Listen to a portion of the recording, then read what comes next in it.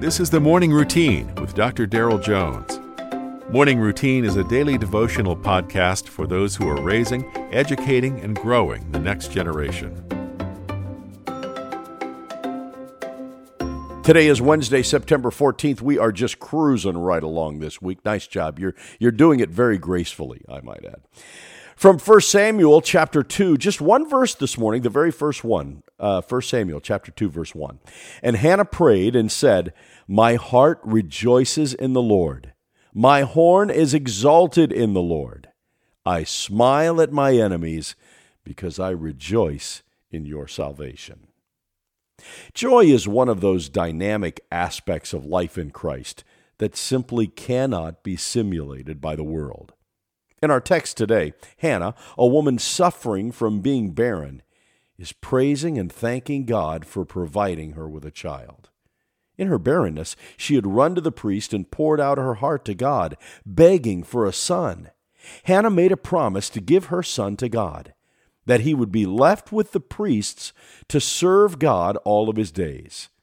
Notice, God proved himself faithful. But Hannah had also made a promise that she had to fulfill. When the day comes for Hannah to drop off her son, the prophet Samuel, with Eli the priest, Hannah brings the offering of her son, and she brings him with a heart of thanksgiving.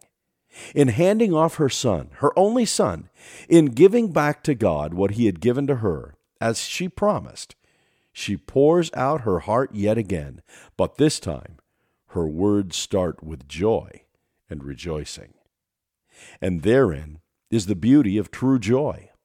Like Hannah, we can rejoice no matter what God asks of us, no matter what we have given up for his sake, and no matter how dark or bleak the world may be.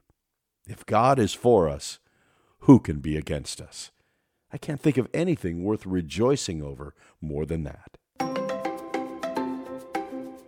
You've been listening to the Morning Routine, brought to you by the Herzog Foundation and hosted by its president, Dr. Daryl Jones.